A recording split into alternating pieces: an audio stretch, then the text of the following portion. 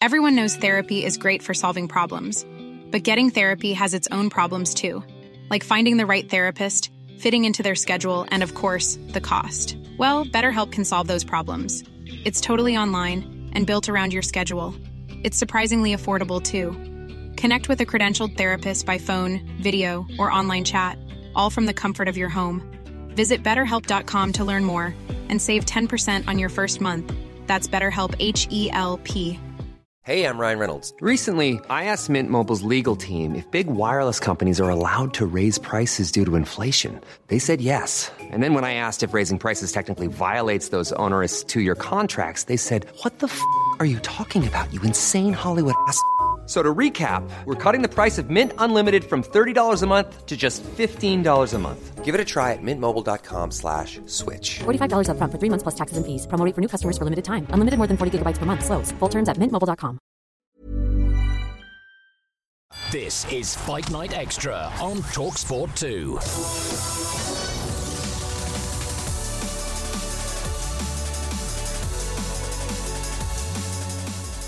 If you love your boxing and your MMA, this is the show for you. Fight Night Extra with me, Gareth A. Davis, and one half of the Fight Disciples, Nick Peet.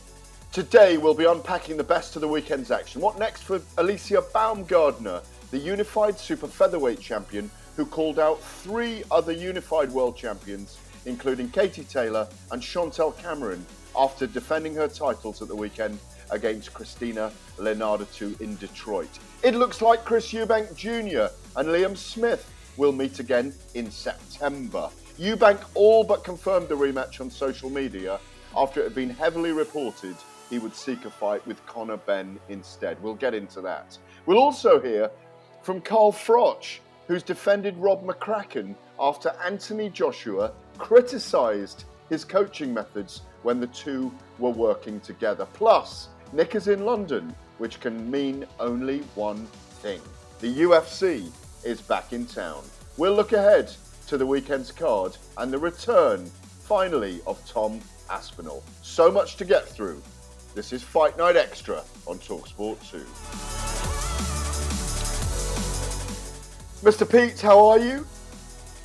Very well, buddy. Glad to be down in London. Big fight week, so very exciting, but it's all happening, isn't it? You know, next week, especially in boxing, as we know, with Inoue in action against Fulton and Spence Crawford. Fight sports is booming right now, my friend. It's a good time to be a fight fan. Yes, indeed. UFC Fight Night we'll get into shortly. Aspinall versus Tybura. It brings you to London, the number 5 Aspinall and the number 10 in the heavyweight division, the UFC's heavyweight division. Lot of jeopardy there for Tom Aspinall on Saturday night. We'll get into that shortly. Great to see him back, though. Look, Baumgardner's defeat of Leonardo, a brilliant performance on Saturday night. She really is one of the outstanding women now. We look back to the victory over Michaela Mayer. Leonardo was the only woman that had beaten her. I think it was an 8-round fight on points a few years ago. But she's the unified or undisputed super featherweight champion. Incredible physique, great social media presence. She's a bad girl, but she's a good girl. She's all these things. And I think she's becoming a superstar.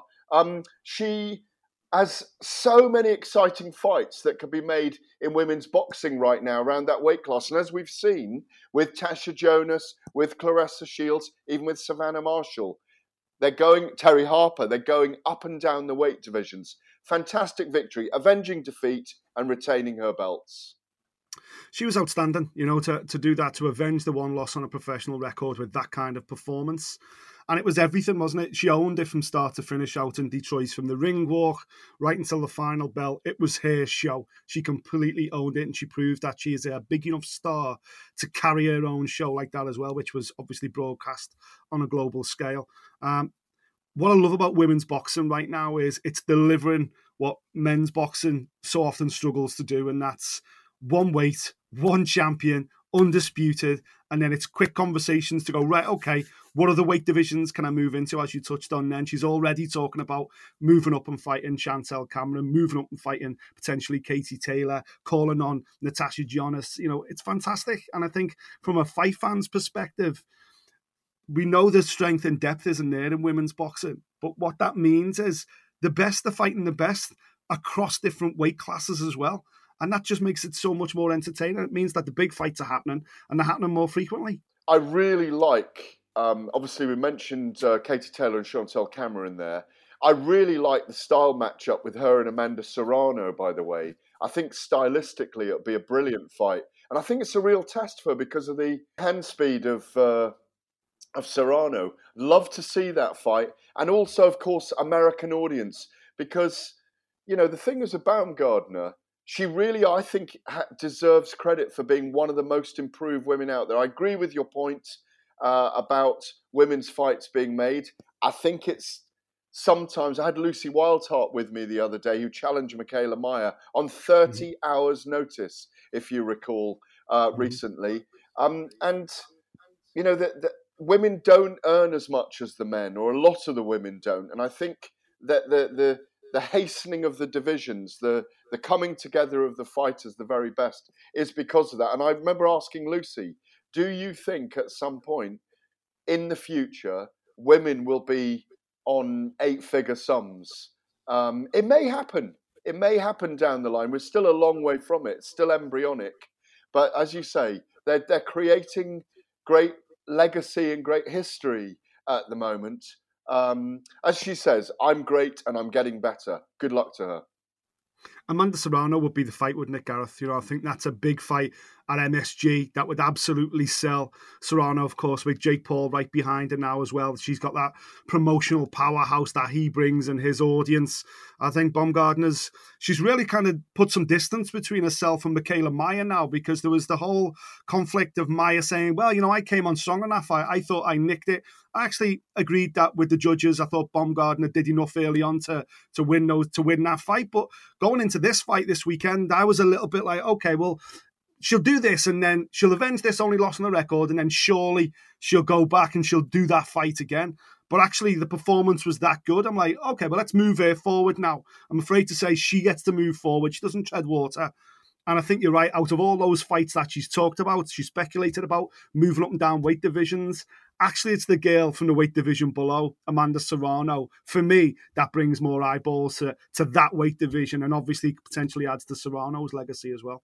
Just throwing it in there while we're talking about women's boxing, I think I've got big eyes on Caroline Dubois and Lauren Price at the moment to watch their progress in women's boxing. I think we are watching the emergence of two potential stars for the next 3, 4, 5 years in those two as well. How do you think those two match up to some of these world champions at the moment? Obviously, they're in a higher weight category, Dubois and Price. But to me, I mean, I haven't spoken to you about them before. To me, they look like absolute talents. Particularly, I know people are underlining and highlighting Dubois.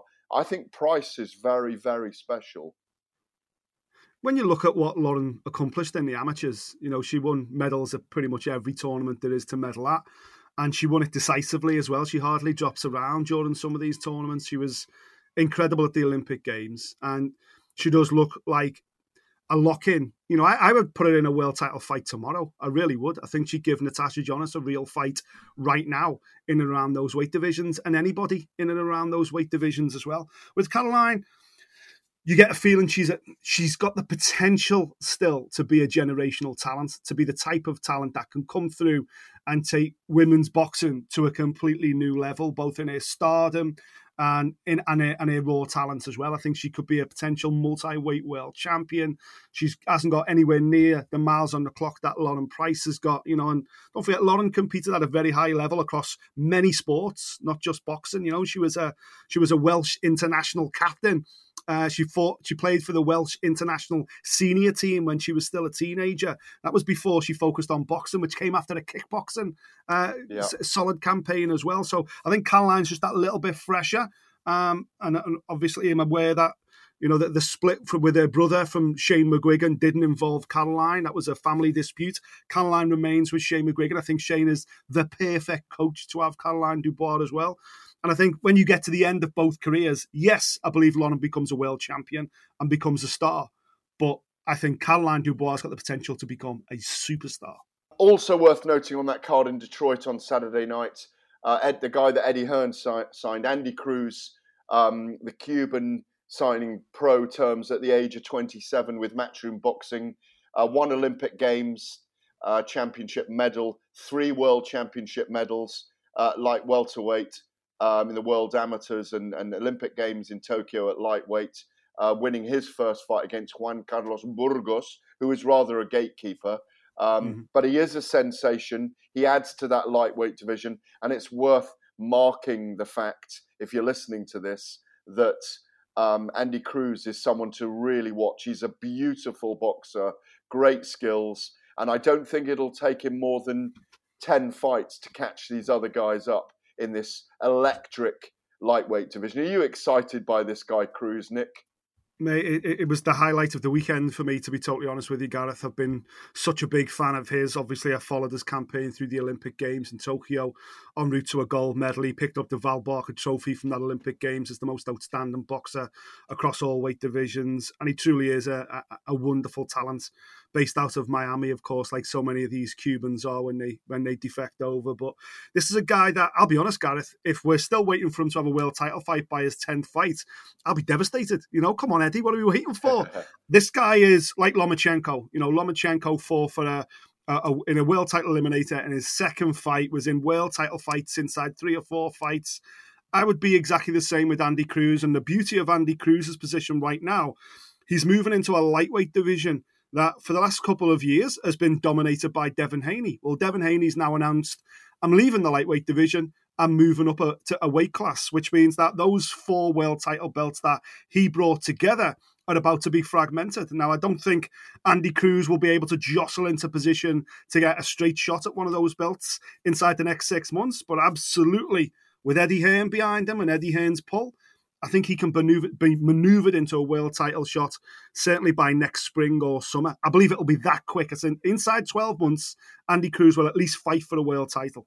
Oh, great call. And also, Josh Kelly obviously revamped as a super welterweight, or a light middleweight, as someone of my age calls it, making light work of Gabriel Corzo and moving a step closer to a potential world title shot. He's a rejuvenated, let's say, since that loss a couple of years ago to David Avanesian. He's rebuilt himself. He looks confident. Physically, he looks better at the weight. Can he go all the way in your view? I think so, yeah. I think talent-wise, on the eye, there's a reason why they call him Pretty Boy Josh, because when you watch him box, if you're a boxing purist, you can only appreciate the skills that he's got. My only criticism of Josh, and it's been the same criticism for the last few years, is that it's like he knows how good he is, and he'll unleash a beautiful 4-punch combo that ends with a lovely slip and rip to the body.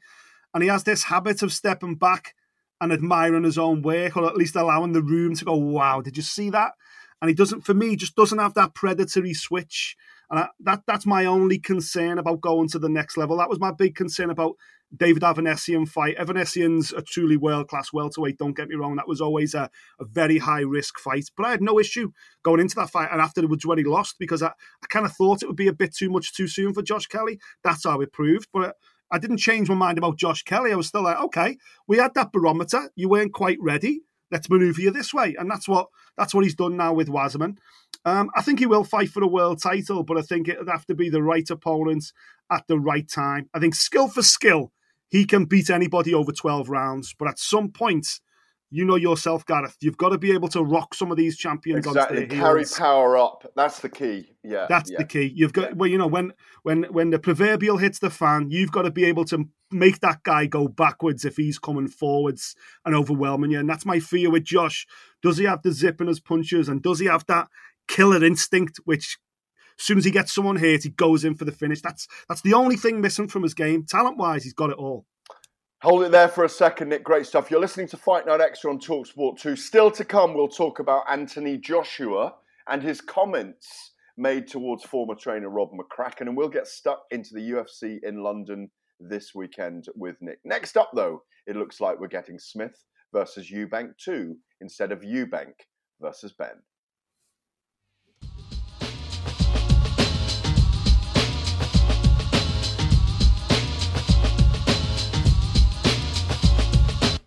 You're listening to Fight Night Extra on TalkSport 2 with me, Gareth Davis, and him, one half of the Fight Disciples, Nick Pete. Nick, Smith, Eubank, Liam Smith, Chris Eubank, 2 look set for September. At the time of recording, it's not officially announced, but who knows? It may be announced during the show. Eubank all but confirmed it on social media. Ben Shalom, the boxer promoter working with Sky, says Smith is 100% fit too. It's been on-off this fight. Why has Eubank chosen this over a Conor Benn fight? Obviously, the delayed Conor Benn fight that never happened last October because of the 2 cases of clomiphene. That case is ongoing, of course, at the moment and coming to a head, we hear. Does it tell us anything about Ben's ongoing case? Lots of intrigue here, Nick. You felt that Eubank, not you, but one felt that Eubank would probably sway towards the Conor Benn fight at middleweight. It suits him more, but he's going with Smith. Maybe it does tell us something about Ben's ongoing case. Yeah, and also in the last couple of days as well, the WBC have removed Conor Benn from their welterweight rankings as well. He no longer appears in their top 30, I think it is. So potentially that suggests some movement imminent on the Conor Benn situation. You've probably heard the rumours as much as I have, Gareth. That's as likely to be announced as Smith Eubank too in the coming hours and days. So hopefully there is movement on that. I think Conor Benn needs it. We need it. Boxing absolutely needs to be able to move forward. But yeah, that would suggest to me that Conor's probably going to be unavailable, and that means that Eubank and Smith can move forward with this rematch. And listen, I was ringside for the first fight up in Manchester. I believe this second one's going to be at the O2 down here in London. Something Liam's super excited about. It's the only major venue in the UK he's not main evented at. But the rematch itself, I think it's happening because a lot of people went to Manchester. A lot of people tuned into that first fight and were completely bought in on the narrative that Eubank, like the old man, is a chip off the old block, cannot be hurt, and will be too physically big and will walk through Liam Smith. And I think a lot of people turned the televisions off that night, turned the radios off that night, and walked home from that arena thinking, what have I just seen? I can't believe that's just happened. Liam Smith just wiped out Chris Eubank Jr. And I think Jr. himself has got a little bit of a hangover to say, did that happen? And there's a lot of this lucky punch stuff. Come on, man. I was there. I was meters away. Liam Smith took him apart, and it was a sensational performance. One of the best performances of Smith's career. But the rematch, I get it. I get why we're seeing it. You know, it reminds me of when Tony Bellew fought David Hay. There's still some questions to be answered. Did he get lucky? Did Eubank take his eye off the ball? There will be no more conversations after this rematch. And that's why we're getting it. And I think the British boxing audience want to see it. The thing for me is it's difficult to see what Eubank... Obviously, he's going to hold his hands up more this time. His hands were too low. I mean, it was going well for him up to that point in round 4, wasn't it? But Liam was cleverly stalking him, taking nothing away again from Liam. And I've said this several times. I just wonder about the weight cut that Eubank was going through, something his father, Eubank Sr., highlighted the whole way along. But I just wonder, Nick, what he's going to do differently in this second fight that's going to make a huge difference. I think it'll be a better fight. I think it'll be a longer fight. I think it could be a war again. Yeah. But we know how Eubank boxes and we know what Liam's going to do. And a lot of insiders in the sport, I wasn't amongst them on this occasion, felt that Smith, and it wasn't a Liverpool bias, if you like, you would have picked Smith anyway. Regardless of, yeah, exactly. I did. Absolutely. You'd have picked him whether you thought he was going to lose or not. No, I jest. We pick who we think will win, but a lot of insiders felt that Liam Wood, who's a very rugged fighter, very direct, rugged. I mean, those fights with Liam Williams, I mean, the only fight he's really struggled in is the Canelo fight. Where Canelo got to him, bigger guy. And I think, I say struggled, he also put a big battle up that night. But the thing is, Smith will inch his way into Eubank again. He will go in with great confidence.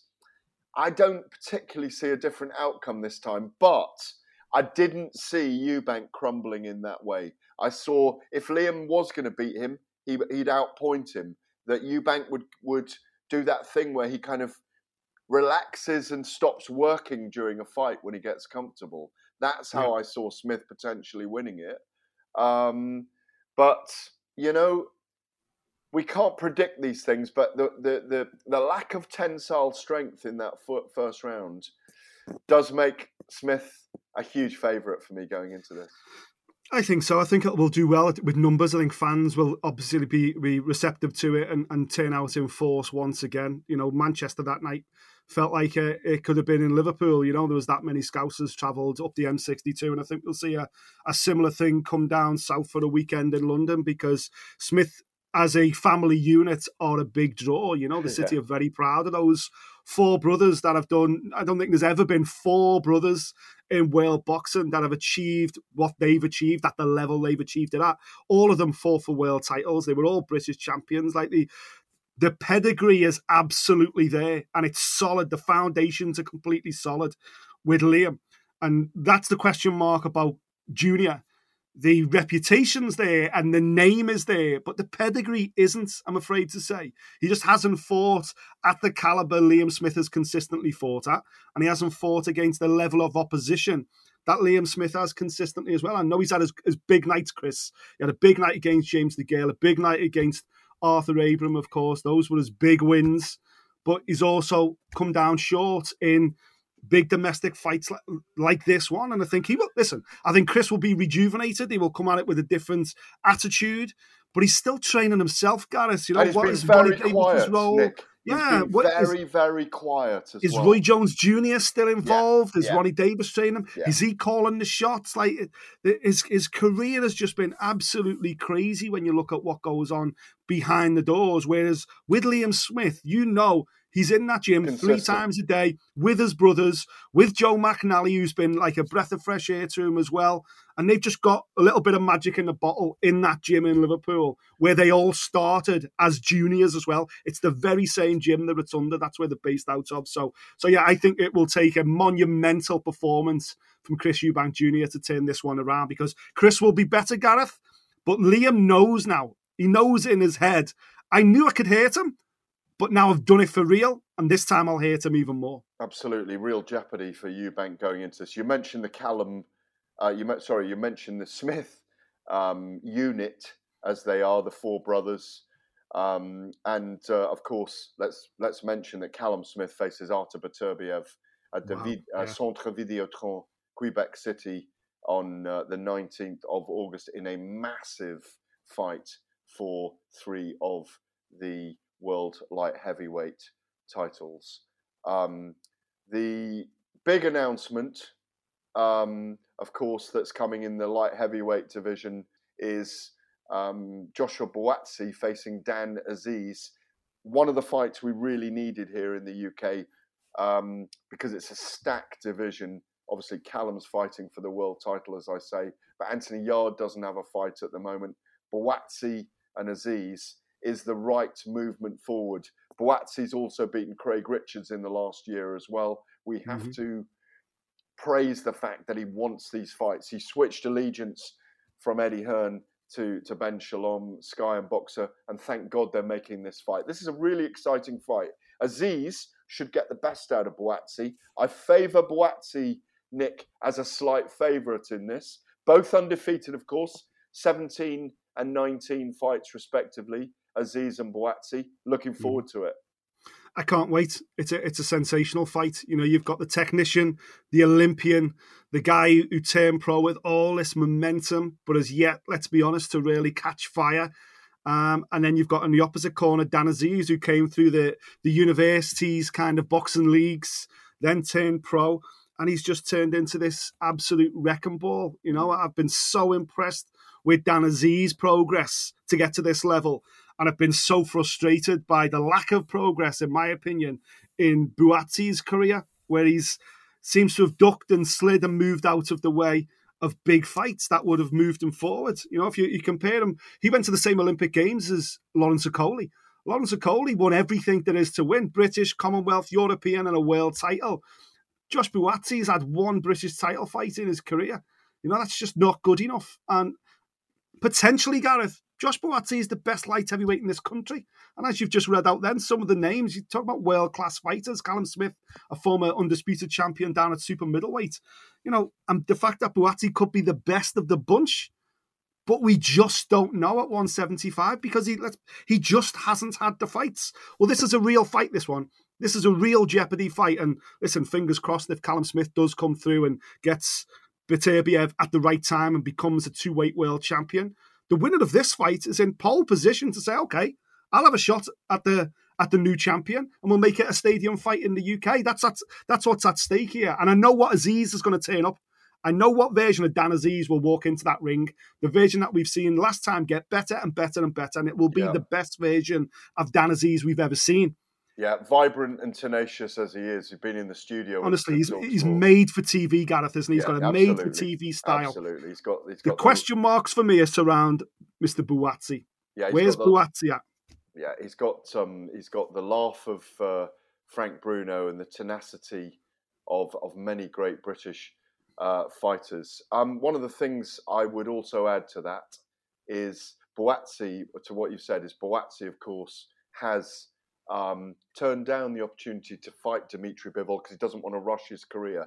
Time will tell on whether that was the right decision or not. You're listening to Fight Night Extra on TalkSport 2. We'll chat UFC this weekend with Nick, a long-awaited return for heavyweight Tom Aspinall, of course, headlining at the O2 Arena. Next up, though, we'll talk Anthony Joshua and his relationship with trainer Derek James. Life is full of what-ifs. Some awesome, like what if AI could fold your laundry? And some, well, less awesome, like what if you have unexpected medical costs? United Healthcare can help get you covered with Health Protector Guard fixed indemnity insurance plans. They supplement your primary plan to help you manage out-of-pocket costs. No deductibles, no enrollment periods, and especially no more what-ifs. Visit uh1.com to find the Health Protector Guard plan for you.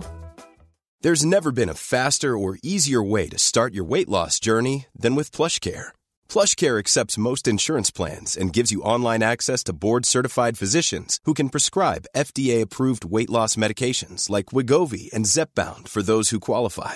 Take charge of your health and speak with a board-certified physician about a weight loss plan that's right for you. Get started today at plushcare.com/weight loss. That's plushcare.com/weight loss. plushcare.com/weight loss. Quality sleep is essential. That's why the Sleep Number Smart Bed is designed for your ever-evolving sleep needs. Need a bed that's firmer or softer on either side? Helps you sleep at a comfortable temperature? Sleep Number Smart Beds let you individualize your comfort so you sleep better together. J.D. Power ranks Sleep Number number 1 in customer satisfaction with mattresses purchased in-store. And now, save 50% on the Sleep Number Limited Edition Smart Bed for a limited time. For J.D. Power 2023 award information, visit jdpower.com/awards. Only at a Sleep Number store or sleepnumber.com.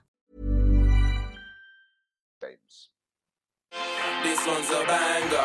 Release your anger. He told him straight, Dylan, look, I knocked you out clean when we fought. But I said, let's forget about that because we both developed. So let's prove who's a better fighter now. You don't understand us when we speak in slang like that. Surely no way up here for Dylan White. It's stopped. It's over. AJ says, I think we should fight Dillian White.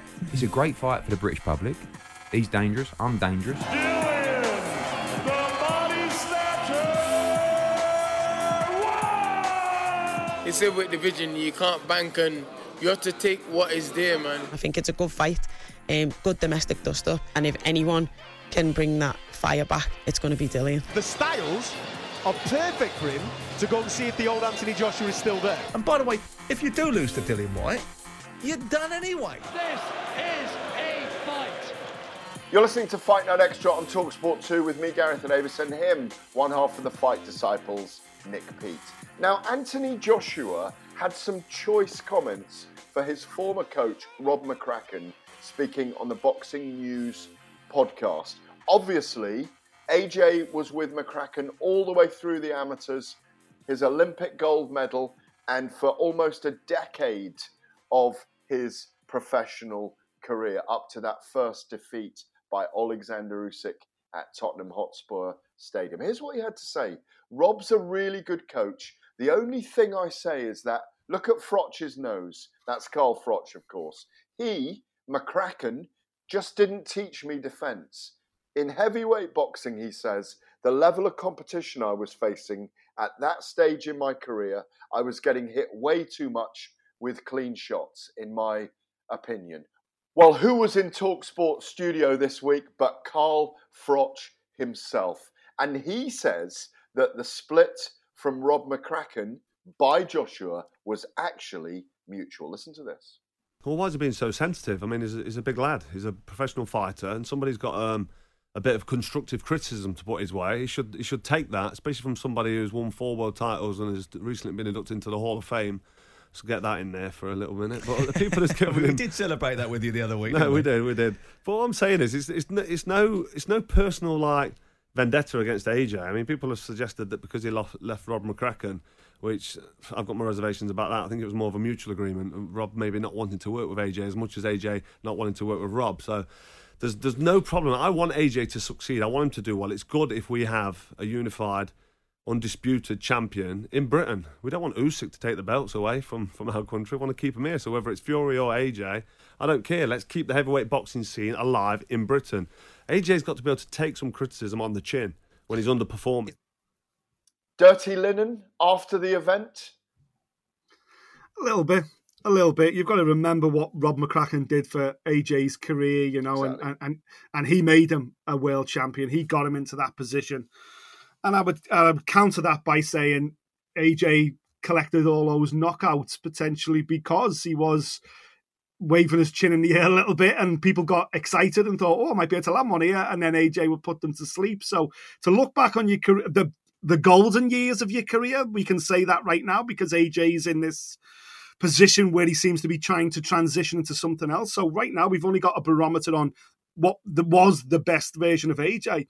And the best version of AJ was the guy with Rob McCracken in his corner. So, yeah, I think it is a little bit unusual, to say the least, to see comments like this come from Mr. Joshua. I think it's very recidivist to look back at it. And I agree with you. I think he was very, very effective in the first 18, 19 fights of his career. He was fearless as well. Mm-hmm. And we know what Rob's like. He's a fairly cautious coach in some ways, as is Derek James, in my view. I think Rob was brilliant for Anthony Joshua. It saddens me to hear this in a way because I thought they were a great partnership. And, you know, as was Tony Sims, by the way. The thing is, Joshua's matured and he's looking back on his career. He's taking stock right now and he's having a different look at it. But I don't know.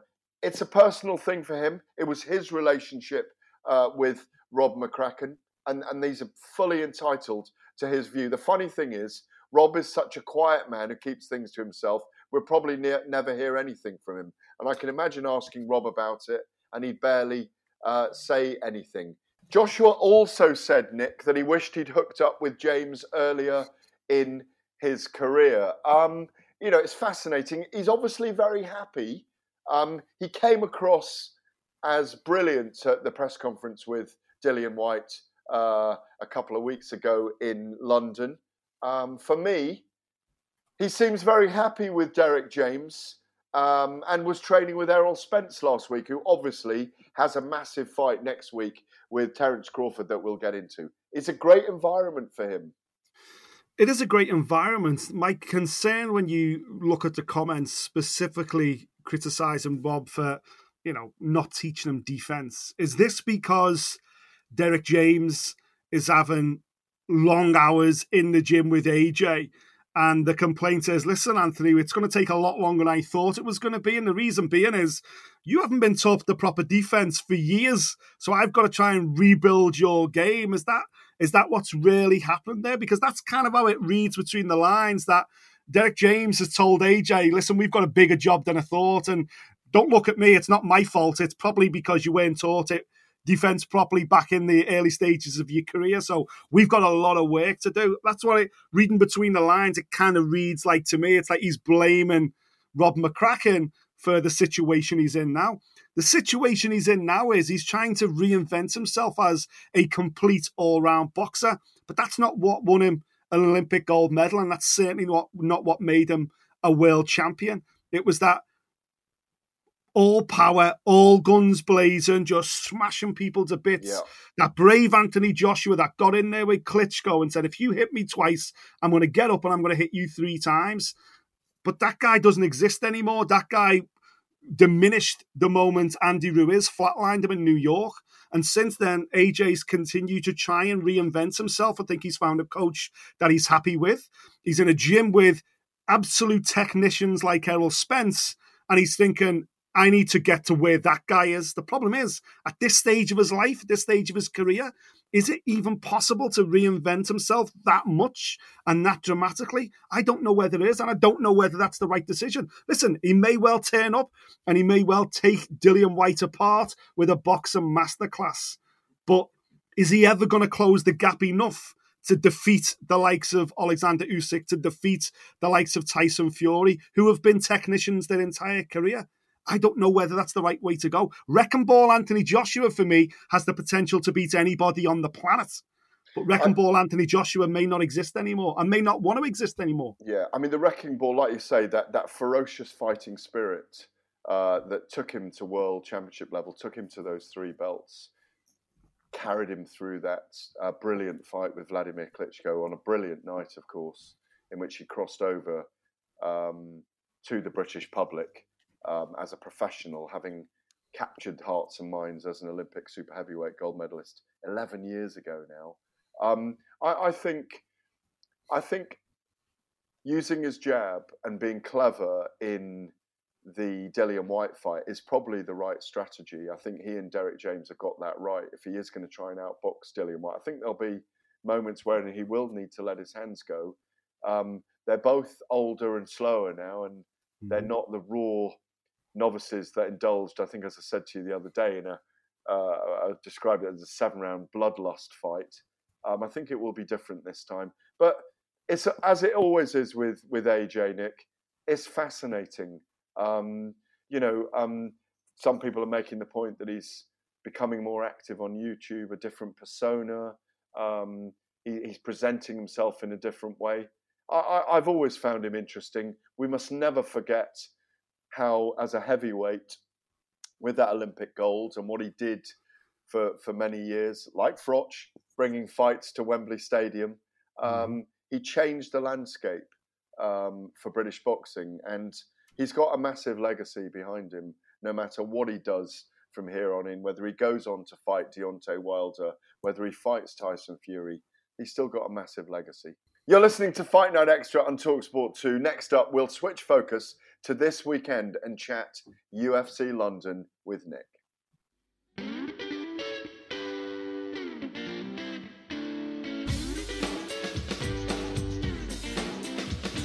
You're listening to Fight Night Extra with me, Gareth A. Davis, and one half of the Fight Disciples, Nick Pete. Now, Nick's there live and direct at UFC London this week.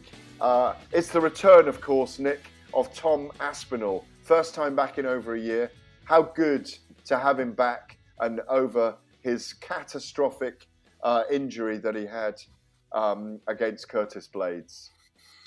Yeah, he obviously blew his knee out in a headline fight last summer against Curtis Blades. That was, him closing in on the top 3 or 4 in the heavyweight division. He's still ranked number 5, as you said at the top of the show. But he needs to come back, and he needs to come back in style. Listen, I've known Tom an awful long time. He's up from the Northwest, just like me. Spent a lot of years training in Liverpool, and I've followed his career right prior to the UFC, right into the UFC. And he truly is a generational athlete. He's a sensational talent, 6'5", 270 pounds of pure muscle, a background in Brazilian Jiu-Jitsu, former sparring partner of Tyson Fury, sensational kickboxing career as well. He really has ticked every martial art in his journey into the sport of MMA. And he truly is our big heavyweight hope out of Europe to challenge for UFC heavyweight gold. But it wasn't until the leg break last year and the subsequent 12 months that have gone between now and this week where Tom has matured as an athlete to the point now, Gareth, where he's no longer saying, one day I'm going to get there, I need the experience, I need the fights, I'm in no rush, John Jones is at the top of the tree and maybe one day I'll get there. That was the stuff he was saying a year ago. But over the last 12 months, especially with the knee blowing out and him having to reconstruct the knee and having surgery and coming back fitter and stronger, he's had a mentality shift. His mentality now is the exact opposite. Now he feels like, what am I waiting for? I know I've got the talent. I know I've got the ability. He's no longer talking about experience. Now he's talking about what gets me to John Jones the quickest. What's my quickest route to becoming UFC heavyweight champion? Because he believes he's the best heavyweight in mixed martial arts today. So he wants to get through Marcin Tybura this weekend. And Tybura is an absolute veteran, a real tough fight. Number 10 ranked, as you say, a great comeback kind of barometer opponent. But he wants to put in a big performance, make a statement, get on that microphone and say, right, what gets me to John Jones? Don't go anywhere, John Jones. You're fighting Stipe in November, in New York. I will be there in New York. I want the next crack at John Jones. Because listen, anyone that's listening who may not be too familiar with the sport of MMA, John Jones is the current UFC heavyweight champion. But John Jones is also widely recognised as the greatest of all time, the Muhammad Ali of mixed martial arts, and Aspinall wants to get him before he leaves the sport. Fantastic, and I hope he does. It would be amazing if we could get John Jones here to the UK to fight as well. Stadium, that'd be a stadium, I think. It'd be amazing, absolutely amazing. On that note, second fight, UFC event in London, UFC event in London this year. Last one in March, obviously. Leon Edwards versus Kamaru Usman 3, at which Edwards obviously retained his UFC welterweight crown. Will that be it for the year, or will they be back in Europe or back in London before 2024, in your view? I think every year now we get a staple. We've always had a staple London event in March, and over the last couple of years since lockdown, we've now had this second date in July. Long may that continue. The UFC's most visited city outside of America has always been London. They've always had a real soft spot for London, and hopefully that continues. They come back to go to Paris at the end of August, the beginning of September this year. That's the second trip to Paris consecutively in years. Cyril Gane, the French heavyweight, is in the main event in that one as well. So, the heavyweight division is really moving right now. I think Aspinall versus Gane is inevitably going to happen at some stage in their careers as well. But Gane took on John Jones for the vacant belt when, as we're aware, Francis Ngannou left the sport to take on Tyson Fury, which is a completely different conversation. But John Jones fought Cyril Gane, beat Cyril Gane in the first round. So Cyril Gane's kind of fallen off slightly, but he's looking to rebuild in Paris. But Tom Aspinall this weekend wants to get the jump on everybody by announcing his return and saying, right, I'm the guy. I want John Jones early in 2024. Very, very stacked card last time. Justin Gaethje here as well in March. UFC 286, wasn't it? Yeah.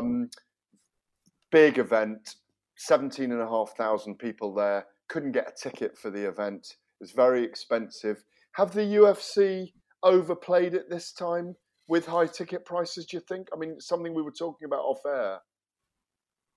Yeah, absolutely. I think tickets are still available for Saturday night, which is unheard of. We've been covering UFC for many years, Gareth, haven't we? And I remember, less than a decade ago, UFC going to Nottingham, and we were pretty much giving tickets outside the weigh-ins the day before the fight, giving them away to fans.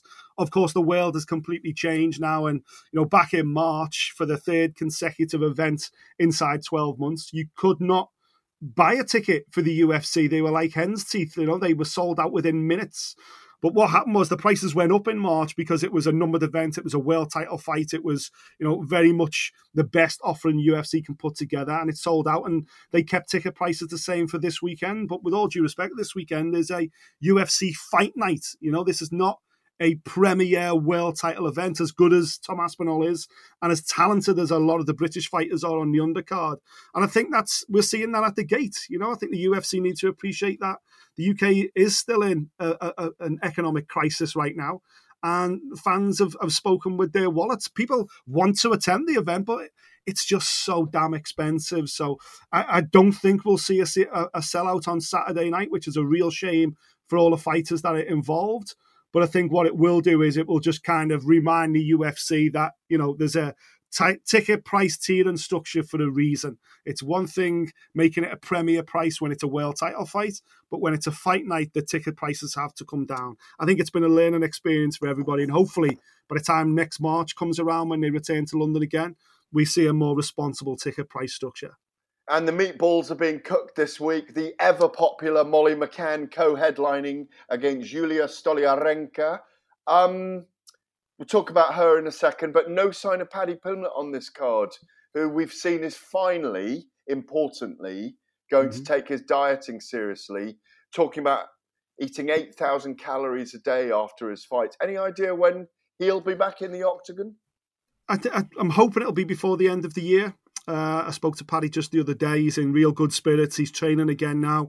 He's back on the mats. It's a very early stages. He was talking about hopefully October, November. I think it'll probably be more like November, December. There is that big card in New York in November, the UFC's 30-year anniversary event headlined by John Jones and Stipe. I think that would be an obvious destination for Paddy the Baddy, but he'll be in London this weekend. He'll be turning the place up, of course. He'll be supporting Molly in that co-main event slot. And Molly brings it, as you know. She's got so much energy. Stoliarenko's a real tough opponent for her. The girl's a former featherweight coming all the way down to flyweight. She's a Brazilian jiu-jitsu black belt.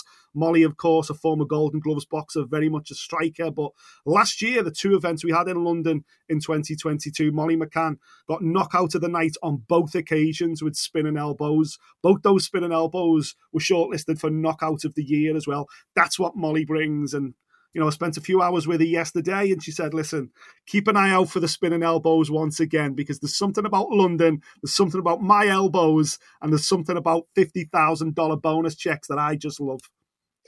Brilliant. Listen, one final thing. Really looking forward to this event. You've lit it up for us. One final thing. Is there any truth in the rumour, or is this just internet echo, social media echo, that because Tyson Fury and Francis Ngannou are fighting in Saudi Arabia on October the 28th, that UFC is planning a massive card that night? Or is that just social media noise? I think that might be social media noise. They are planning to go to Abu Dhabi in October. Islam Makhachev is planning to defend his world lightweight title there. Like they do every October, they go back to Abu Dhabi. So I think there will be events in the Middle East around the same time. But I don't think the UFC are going to go head to head with Francis versus Tyson. Let Francis and Tyson do their thing, and then we'll see what happens in the aftermath. But I don't think they're too concerned about that. Not when they've got you could argue the proper baddest man on the planet title going down in New York in November with Jones and Stipe. One more fight to look ahead at this weekend before we say goodbye. Of course, Maxi Hughes defends his IBO lightweight title against George Kambosos. Hughes, of course, brilliant victory over Kid Galahad, defending his IBO crown.